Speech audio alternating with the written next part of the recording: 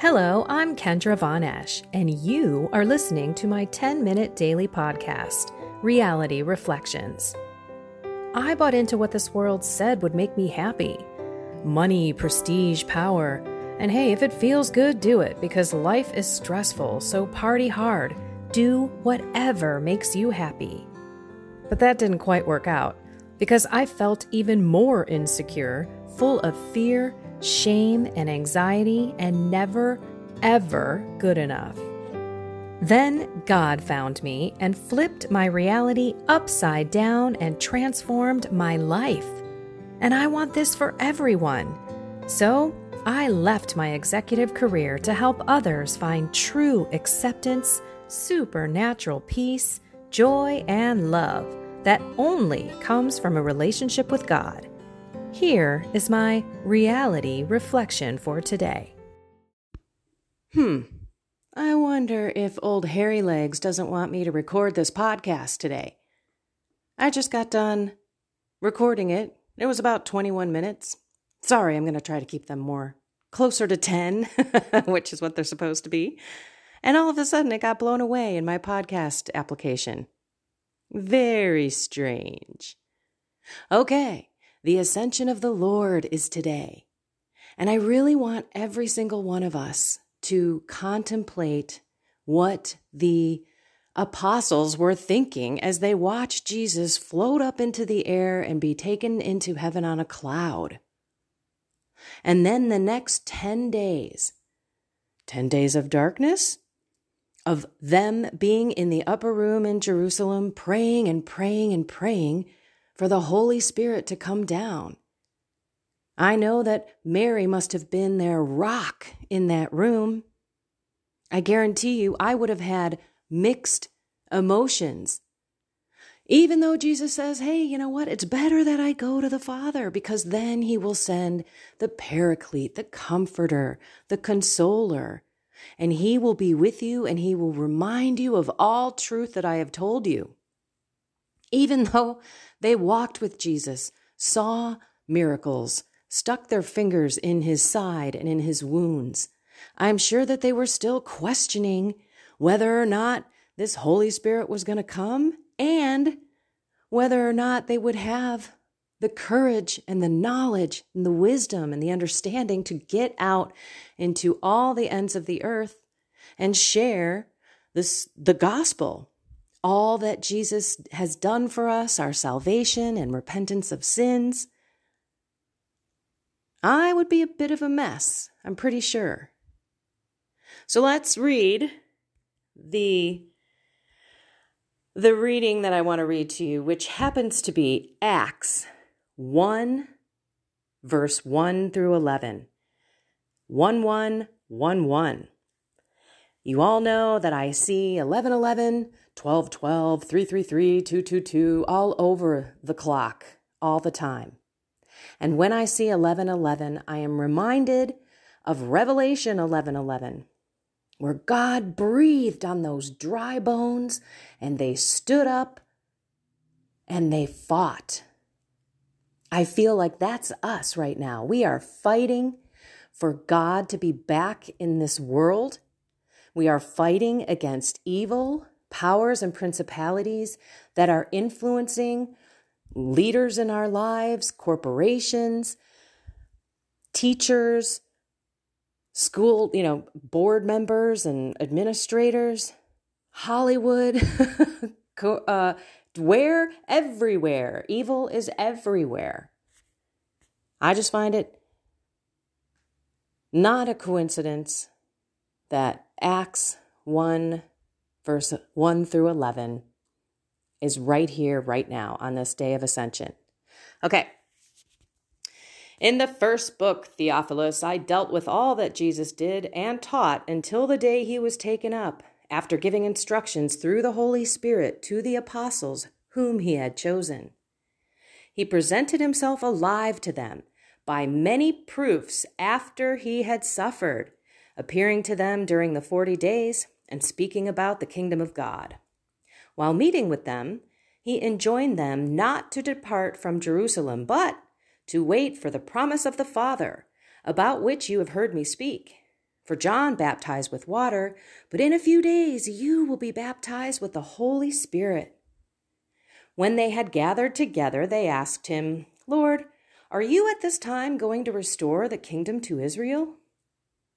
He answered them, "It is not for you to know the times or seasons that the Father has established by his own authority. But you will receive power when the Holy Spirit comes upon you, and you will be my witnesses in Jerusalem, throughout Judea and Samaria, and to the ends of the earth." When he had said this, as they were looking on, he was lifted up, and a cloud took him from their sight. While they were looking intently at the sky as he was going, suddenly 2 men dressed in white garments stood beside them. They said, "Men of Galilee, why are you standing there looking at the sky? This Jesus who has been taken up from you into heaven will return in the same way as you have seen him going into heaven." Wow. So then they go back, they're in the upper room, and I, for one, would need to be praying, "Lord, I believe, help my unbelief. I'm scared now, Jesus. You're not here on this earth with me anymore." And I guarantee you, they ran to Mary for comfort. Mary, who isn't even Mary. Mary is 100% the Holy Spirit. She is filled with God's Spirit. She's pure and loving and truth. So I know that she took care of them in the upper room for these 10 days that they're waiting for the Holy Spirit to come, not knowing exactly when it would come, he would come. So that's what I want us to think about and pray about, and let's make some sacrifices over these 10 days. Because I don't know about you, but I want that Holy Spirit poured out in me. I want to be filled to the brim. I have had so many supernatural, physical, and spiritual experiences with the Holy Spirit. I guarantee you, when I went to my confession, after being gone for 26 years, not practicing any faith, I kicked out all those evil spirits that were in my life, and God filled me. I had an outpouring of the Holy Spirit. I knew this physically, mentally, spiritually. I could tell I was changed. People knew it too. The next day I went to the office, people were asking me if I was on a diet, if I was working out. One woman asked me if I was pregnant, because I was glowing with the Spirit of God in me. And it was palatable not only for me, but for people who saw me. And if you listen to that exorcist interview that I shared on a podcast a few times ago, you will know that that's what happens when evil comes out of our lives and we are filled with the Holy Spirit. We glow. I've also had resting in the Spirit, slain in the Spirit. Look those up on the internet. It's basically the Holy Spirit taking over. Yes, I dropped to the floor. A priest basically prayed over me. It's a long story. And I wasn't believing it, by the way. I thought it was a joke. I didn't even want to be in this event. It was a conference that I was speaking at. It wasn't a charismatic conference. It was a Marian conference. But they had a healing service. 3 priests, 3 lay people who had the gift of healing. And I was in the back of a line. There were 6 people, about 700 people at this conference. And I was the second to last person on purpose, because I wanted to watch all these fakers and these liars and call it all out, right? I wanted to be at the very end. But then the MC of the conference told everyone just to turn around in their line, because they're going to move the healers to the other side. And now I was number 2. And so there's 3 of us in a half circle in front of this priest in this wheelchair. God rest his soul. He is now passed. The woman to my right did not fall. All he did was put his hands out, told her to put her hands on top of his, and he said, think of Jesus. And as he was saying this, my body was starting to feel really strange. I've fainted before. This was not that at all. And then he came to me, put his hands out. I put my hands on his. And he says, think of, before he even said Jesus' name, it's like my knees bent to the right and the left, which is impossible, but that's what it felt like. And the person behind me caught me, laid me on the floor, and I couldn't move a muscle. I was paralyzed, but I was just fine with it. I was aware of what was going on. People were walking over me, but I was like, what is happening? Why can't I move? I really tried to fight it. And then, of course, I look it up later, and that's the Holy Spirit working in your body and soul to heal you. And that feeling, that resting in the Spirit, physical and spiritual experience stayed with me for about 1.5 years. Every time I would receive the Eucharist and go back to my pew, my whole body just melted. And when I would be in adoration, I became the pew. I just melted into the pew. I could not feel my body. It was so relaxed. And then the Holy Spirit kind of changed on me, and now it's this whoosh that I can communicate and interact with. So I am telling you, the Holy Spirit is alive and well, and all of us need to be praying for an outpouring of it in our life. As I'm still going through this consecration, I'm reminded about how Mary wasn't even existing. She was so humble, and she was so dead to herself and such an obedient, loving servant of God that she had only the Spirit of God within her. Her holy spouse was in her all the way from top to bottom. And I know that those apostles, when they went back into that upper room, were constantly calling out to Mary for her comfort, to help them to receive this Holy Spirit. And she was their rock during this time.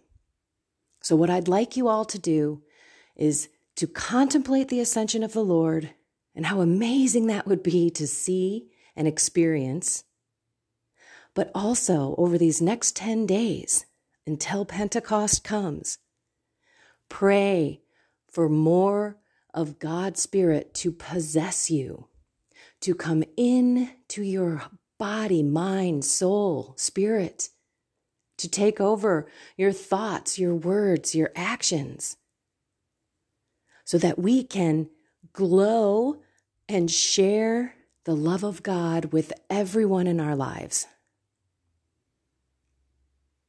Make a few sacrifices, offer them to Jesus through Mary, and pray, pray, pray for a miraculous outpouring of the Holy Spirit on Pentecost.